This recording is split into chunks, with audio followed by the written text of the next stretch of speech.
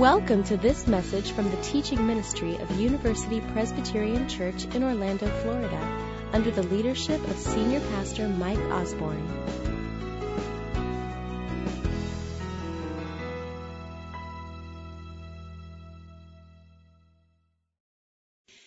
I invite you to turn in your Bibles to Philippians chapter 3, verses 1 to 11.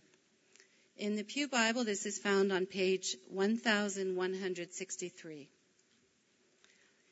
Philippians chapter 3, verses 1 to 11. Further, my brothers and sisters, rejoice in the Lord. It is no trouble for me to write the same things to you again, and it is a safeguard for you. Watch out for those dogs, those evildoers, those mutilators of the flesh. For it is we who are the circumcision, we who serve God by his Spirit, who boast in Christ Jesus, and who put no confidence in the flesh, though I myself have reasons for such confidence. If someone else thinks they have reasons to put confidence in the flesh, I have more. Circumcised on the 8th day, of the people of Israel, of the tribe of Benjamin, a Hebrew of Hebrews, in regard to the law, a Pharisee, as for zeal, persecuting the church, as for righteousness based on the law, faultless. But whatever were gains to me, I now consider loss for the sake of Christ. What is more, I consider everything a loss because of the surpassing worth of knowing Christ Jesus my Lord, for whose sake I have lost all things. I consider them garbage, that I may gain Christ, and be found in him, not having a righteousness of my own that comes from the law, but that which is through faith in Christ, the righteousness that comes from God on the basis of faith. I want to know Christ. Yes, to know the power of his resurrection and participation in his sufferings, becoming like him in his death, and so somehow attaining to the resurrection from the dead. The word of the Lord. Philippians chapter 3. We're in the midst of a series of studies in the book of Philippians, one of my favorite parts of God's Word. And this series that I have entitled, To Know Christ and to Make Him Known. Today we're going to talk about knowing Christ and what that means. So I'll begin with that question. What does it mean to know Jesus?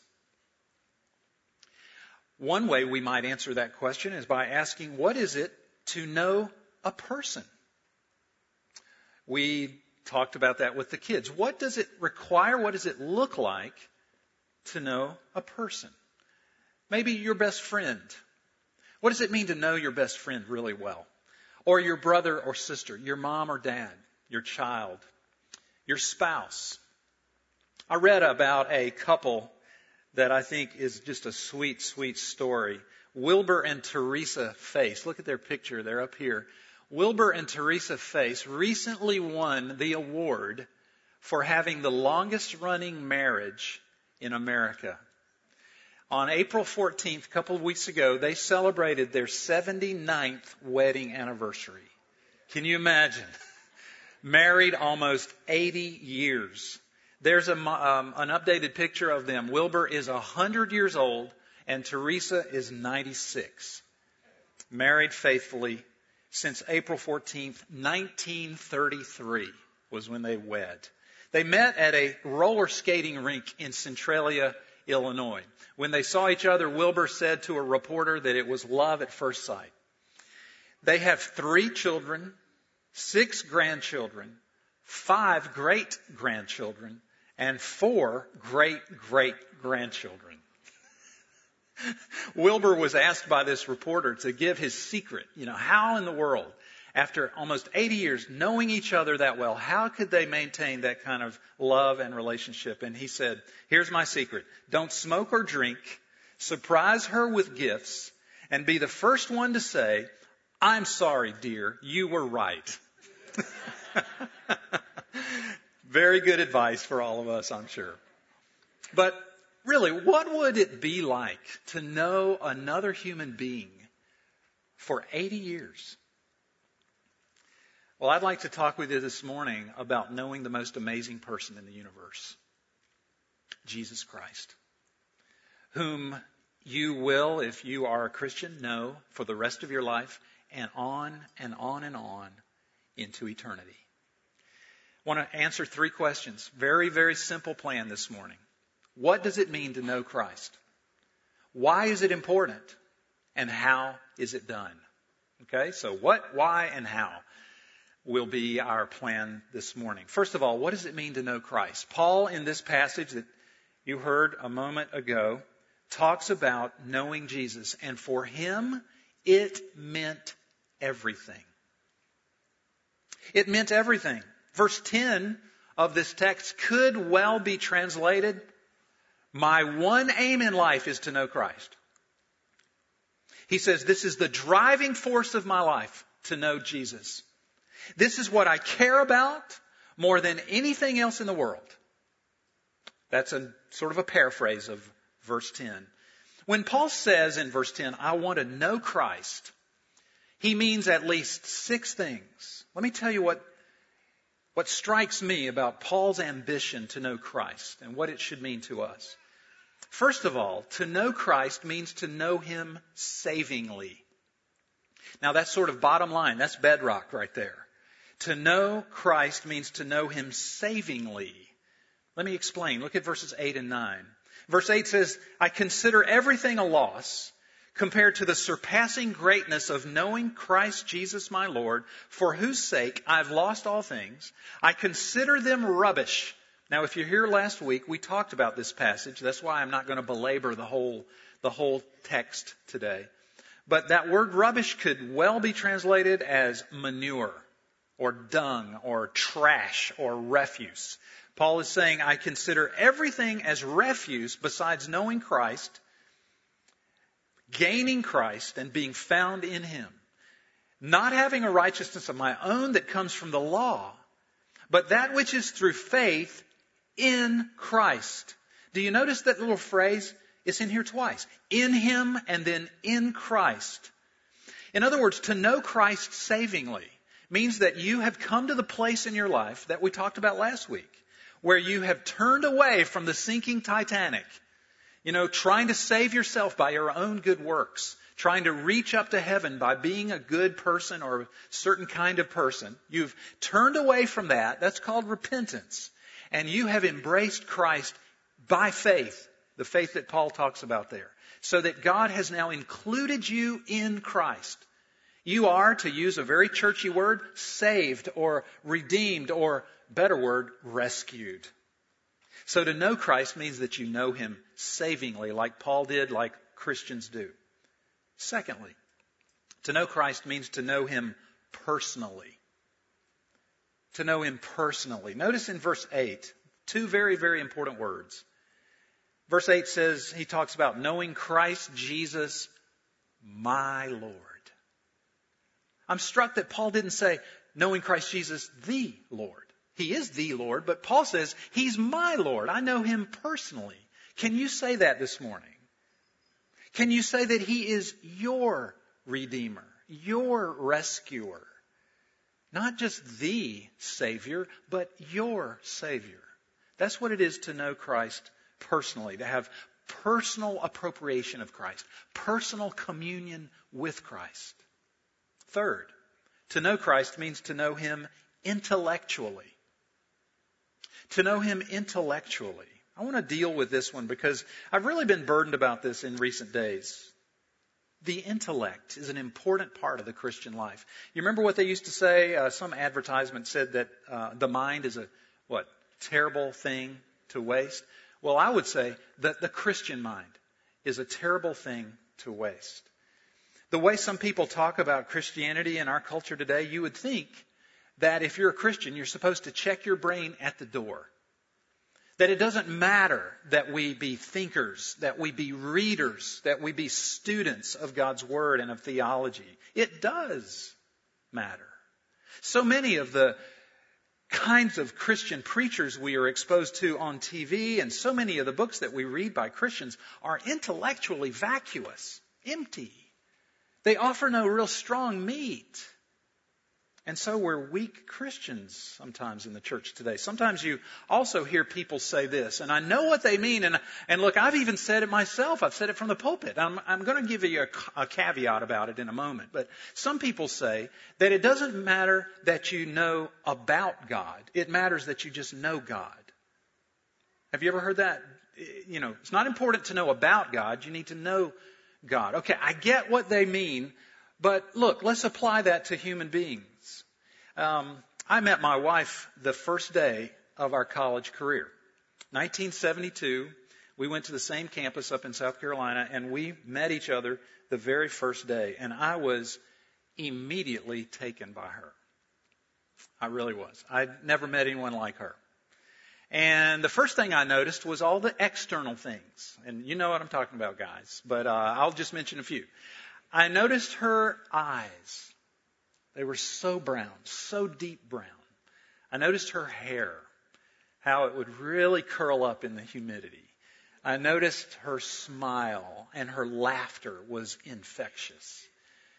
And I noticed a few other things too. But I wanted to know about her. I wanted to know all about her. Where she went to high school, where she was from, what she liked to do in her spare time. I was filing all this data away, so that I could roll it out one day when we perhaps took our first date together. And then gradually I fell in love with this person about whom I knew some facts. In the same way, you'll never know God unless you know about God. You'll never know Him until you know the facts that are true about Him. That's why you must find out about His attributes. That's why we did that Attributes of God study earlier this year. It's why it's important to know God's character traits, what His likes and dislikes are, His hates and His loves, what God desires, who He is, what He's like, and so on. You must ask questions about God. You must ask questions of God. Questions are good. If you guys, anyone here today is a skeptic and you're dealing with struggles or questions about the Christian faith, that's good. You should address those questions and take them seriously and hunt for answers wherever you can find those answers. I remember my early days of being a Christian. I was discipled by someone who really believed in the importance of the Christian mind. And he exposed me to lots of books. He told me about these guys called the Puritans. I knew about Puritans from history books, but not really anything important about them personally. And so he handed me books, and I read them. And one of the first books I put my hands on was by Thomas Watson called Body of Divinity. Some of you possibly have read that. It's not easy reading, but I devoured it. I was so hungry for this newfound faith that God had given to me.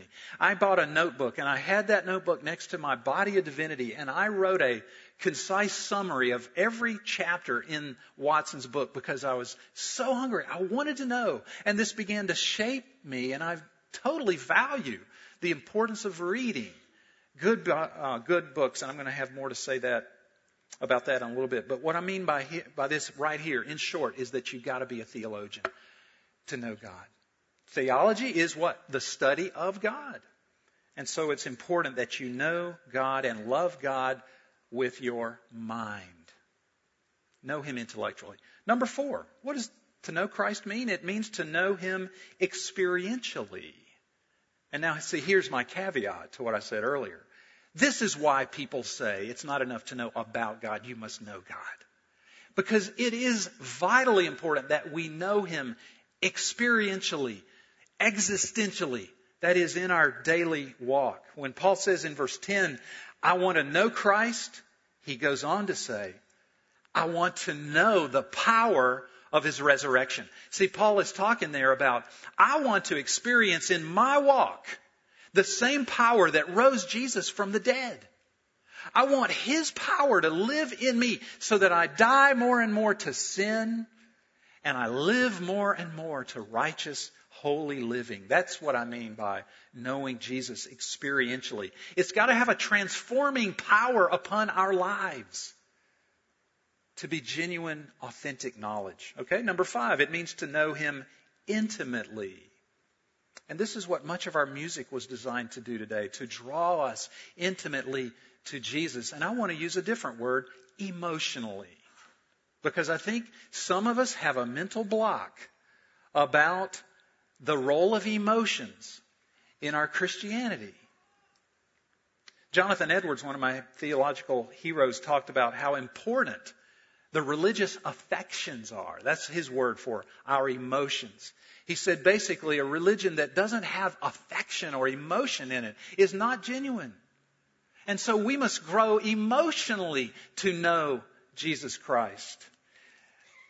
In our reading earlier today, Jack read from Psalm 63, and this is what this demonstrates, where the psalmist says, "Oh God, you are my God. Earnestly I seek you. My soul thirsts for you. My body longs for you in a dry and weary land where there is no water." Do you hear the psalmist feeling for God there? Thirsting for God. And knowing Christ needs to bring tears to our eyes, friends. Knowing Christ needs to bring laughter and smile to our face. Knowing Christ needs to bring goosebumps to our body and thrills, and as well as grief and heartache. All of those emotions are involved in our walk with God. The word know, we're talking about knowing. In the Bible, the word know has this rich thought, not just of head knowledge, but of setting love upon someone, right? The Hebrew concept of to know was to love, to set love upon someone. And so when we speak of knowing Christ, we want to set our love upon Him, our religious affections and our emotions. And finally, in this list of things, to know Christ means to know Him increasingly. Yes, Jesus calls us to a life of knowing Him better and better and better as time goes on.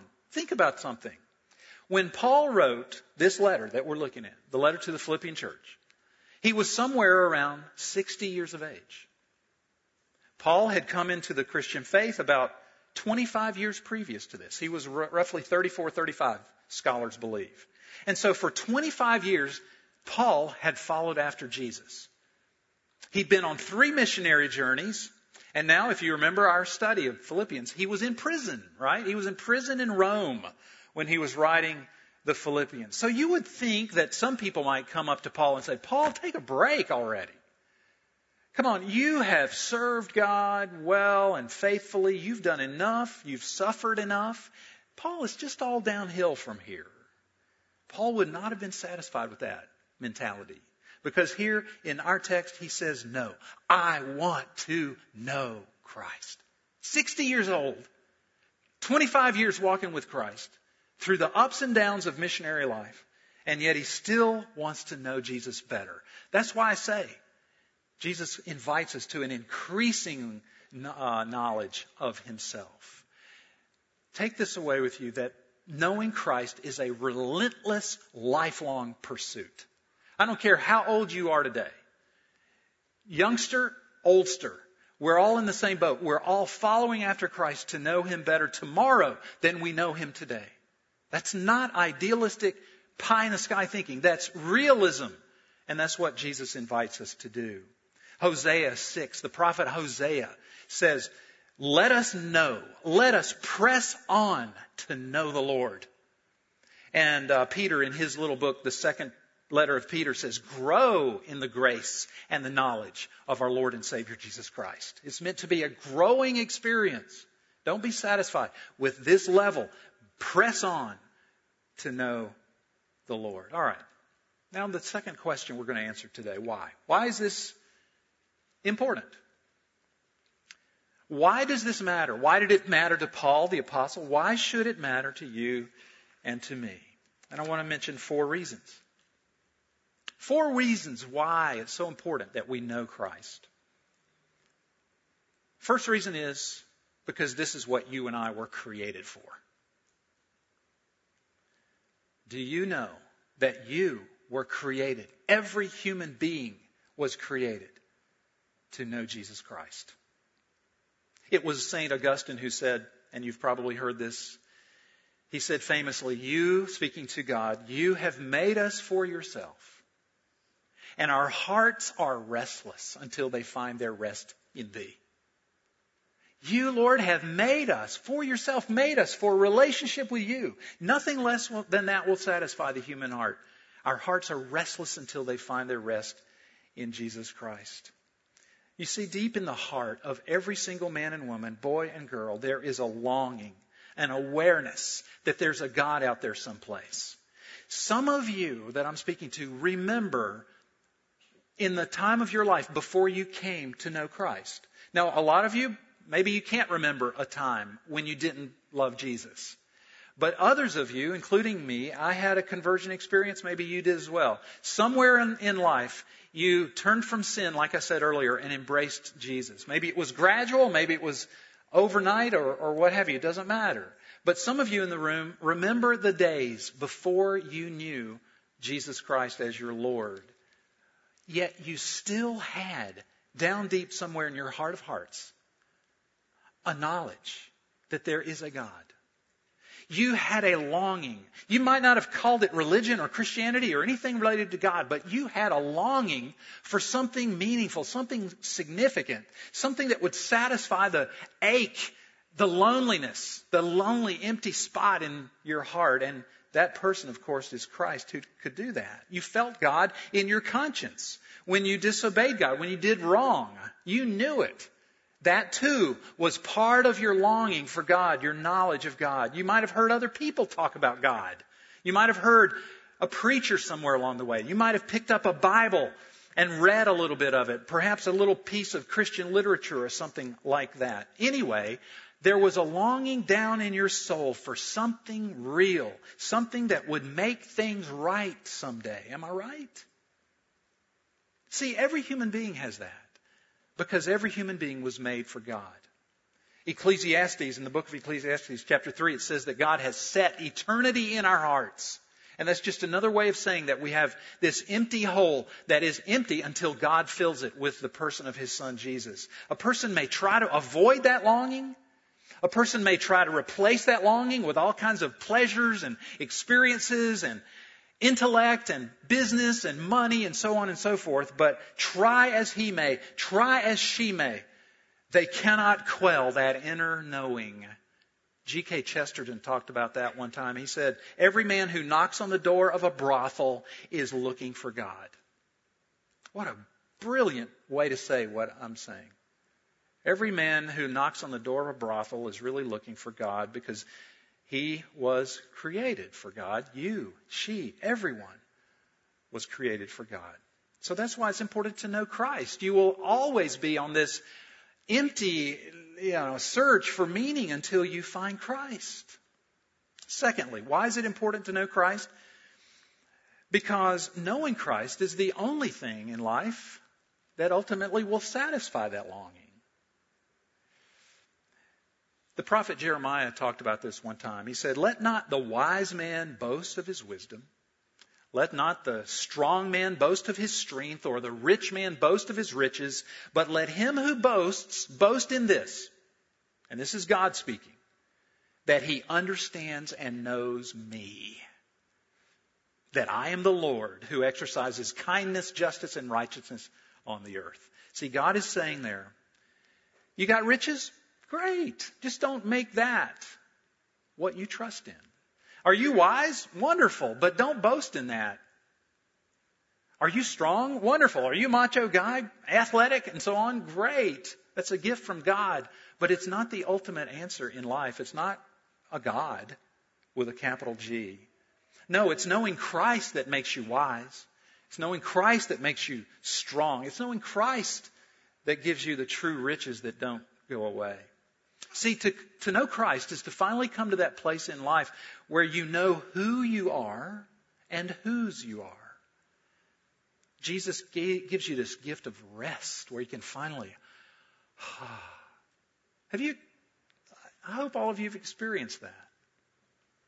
You finally just sort of realize that you can relax in life because Jesus has taken your sins and put you in Himself so that God looks upon you and sees you as righteous in Christ. What rest that is. That's the ultimate, and it comes from knowing Christ. Number 3, why is it important to know Christ? It's important because the better you know Christ, the more prepared you are for hard times. The better you know Christ, the more prepared and ready you are for the hard times that are going to come, and they will surely come. I want to take you back into the Old Testament to Job. You remember Job? Many of you, I'm sure, know the story of Job. Think about what happened to Job. His estate was taken away from him. His home was destroyed. His livelihood was taken away from Job. His health was destroyed.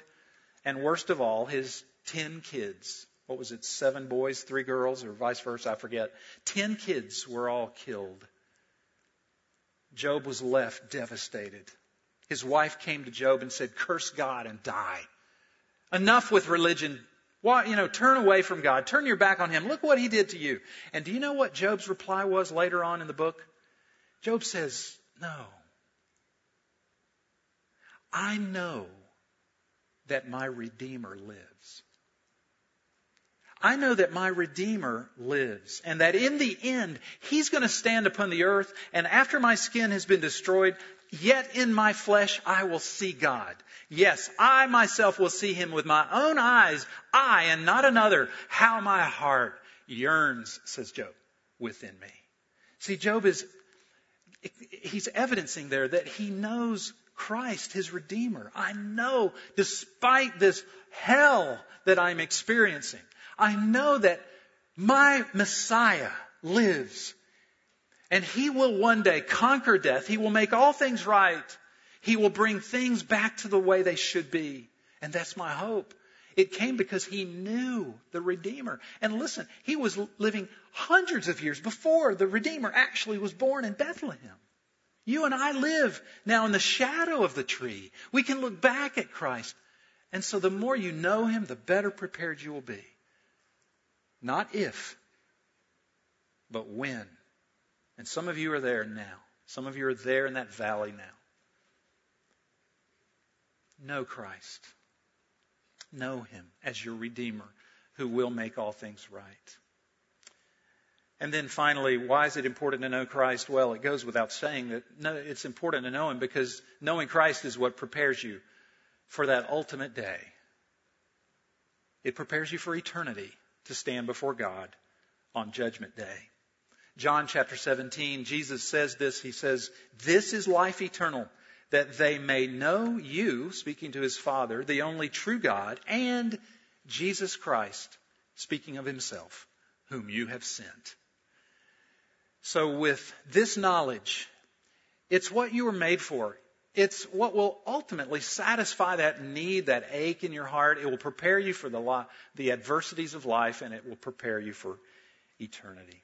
So the question remains then, how can you know Christ in an increasing way?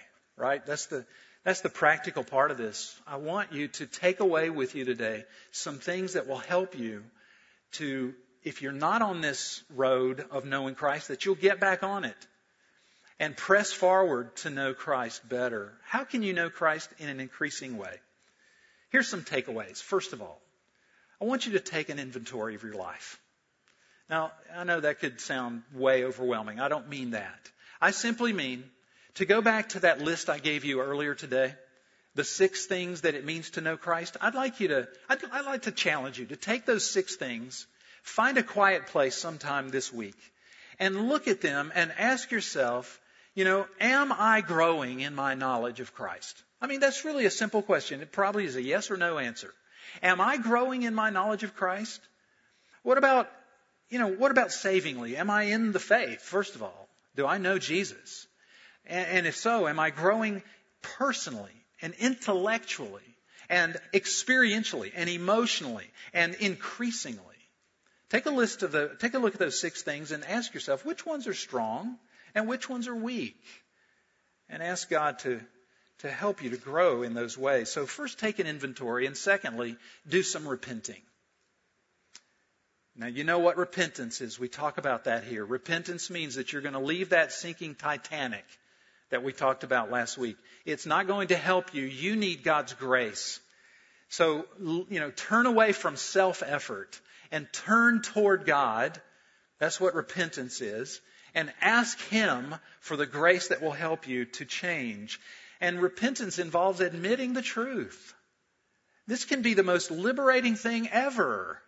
Admit the truth to yourself, admit it to God, and look, admit it to somebody else whom you love, maybe even your life group, and say to them, I need your prayers because I heard this message on Sunday and I want to know Christ better and I'm stuck. I'm stuck and it's because of blah, blah, blah, whatever. So just do some repenting. Thirdly, pray and ask God to help you to know Christ better. And I've got the most wonderful Bible verse to give you that you can pray.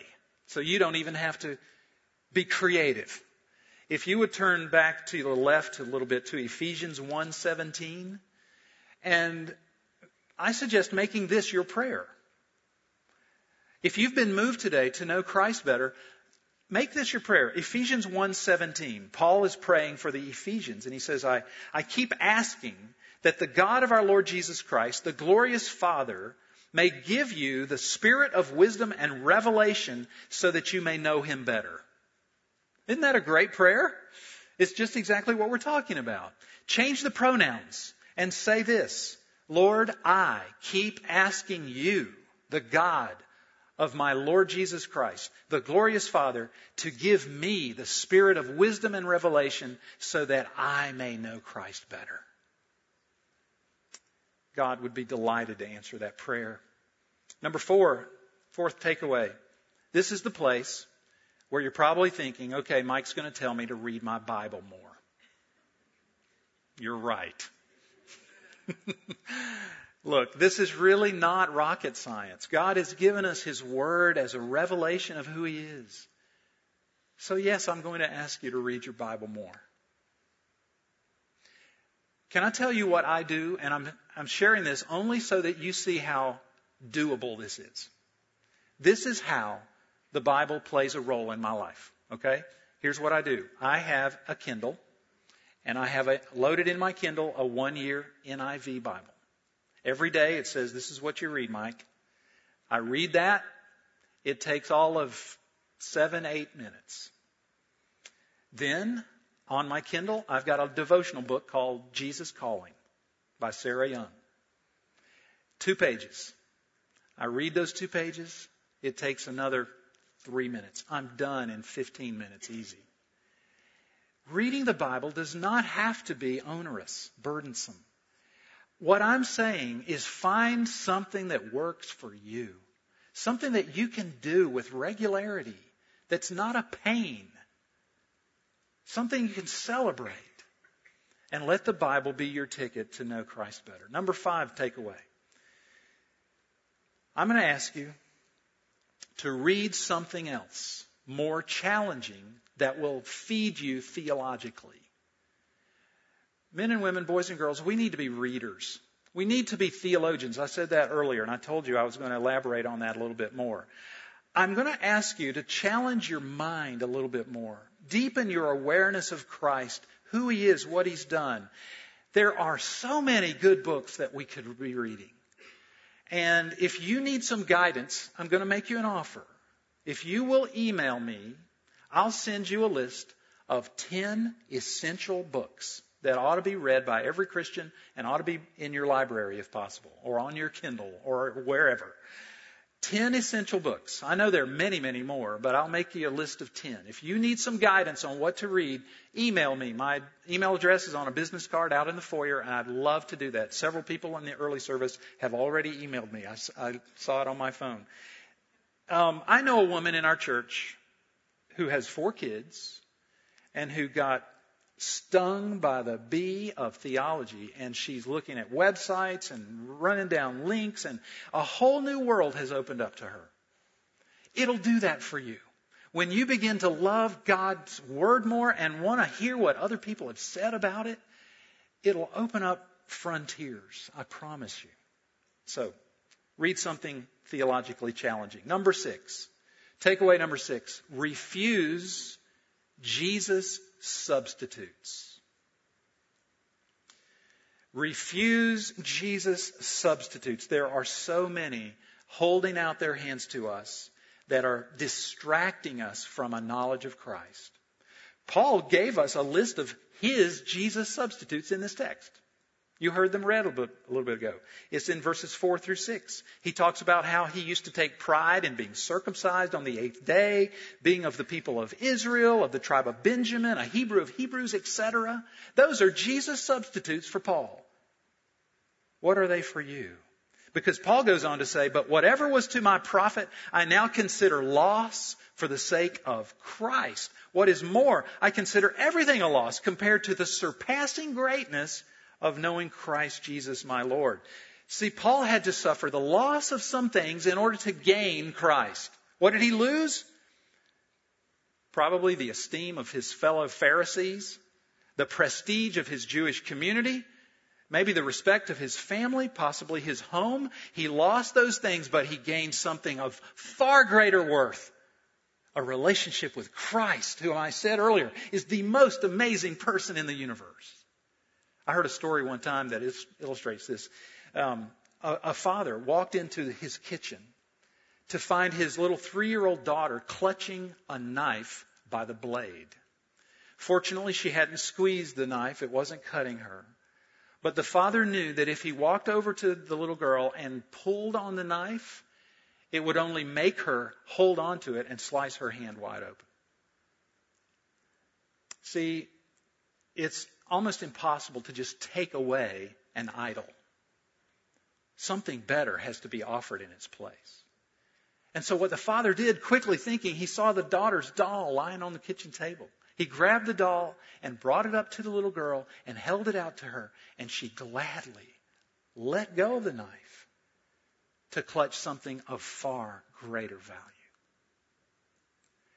Jesus Christ says about your escape mechanisms, about your coping strategies when you're worried, anxious, depressed, and so on. We all have those, don't we? We figure out ways to lessen the pain, to escape anxiety and worry. And those things are not Jesus many times. So Jesus wants to be your prize. He wants to be your doll. And he comes up to us and he says, let go of that escape mechanism. Let go of that addiction. Let go of that thing you keep turning to find relief and solace from your pain and loneliness. Jesus is inviting you to clutch him. So refuse those substitutes. They're cheap. They don't work. Jesus is the one you're looking for. And then finally, I want to say quickly, if you will take this list of things away with you today, I want you to add one more. Do hard things. You will find that if you will choose to do some hard things, maybe have that hard conversation with somebody, maybe go talk to that person about Jesus, maybe go on a mission trip, maybe get on a budget, maybe start doing some of the other things I talked about, like reading your Bible with greater regularity and things like that. When you do hard things, you will find that Jesus shows up and you will know him better. Look at verse 10, because here's what I mean by this. Paul says, I want to know Christ and the power of his resurrection and the fellowship of sharing in his sufferings. I purposely wanted to wait until now to drop that last phrase in. At first, it jars us. Wait a minute, Paul. I want to know Christ. Okay, thumbs up. I want to know the power of his resurrection. Okay, that sounds good too. I want to know the fellowship, the participation of sharing in Christ's sufferings. Yeah, see, when you suffer with Christ, you get to know him better. Those of you who've been on mission trips, don't you know those people better when you get back home? Jack and I and the other guys in the house in Mexico, we know each other pretty well because of the Mexico mission trip a couple years ago. When you suffer, you know people well. When you suffer, you get to know Jesus well. So please do hard things. Choose hard things. Choose the road less traveled. Choose to go up the hill. Choose to fight the good fight. And you'll find Jesus will come to your aid. By God's grace, UPC, make it our supreme purpose in life to know Christ and to know him better. day by day. Amen? Let's pray. Father, we praise and thank you today that you have come to us. You took the initiative to come to our aid. Lord, you didn't wait until we jumped up to you, but you came to us to our rescue. Lord, you know us. You know us better than we know ourselves. And yet you love us and invite us to a knowing relationship with you. Father, forgive us that we give up so easily. We choose the easy path. We choose the undisciplined path. We choose a very superficial knowledge of you instead of digging and striving and fighting and working and suffering. Father, we repent of that attitude. Lord, you're worth everything to us. You are the pearl of great price for which we should sell everything we have and pursue you. Lord, would you send us your Spirit? We need his help to have this relentless pursuit of the knowledge of Jesus. And we ask this in his name. Amen. We at University Presbyterian Church thank you for listening to this message. Our mission is to help people know God, grow together, and serve others. To learn more about the church or how to have a vital relationship with God, visit our website at www.upc-orlando.com or call our offices at 407-384-3300.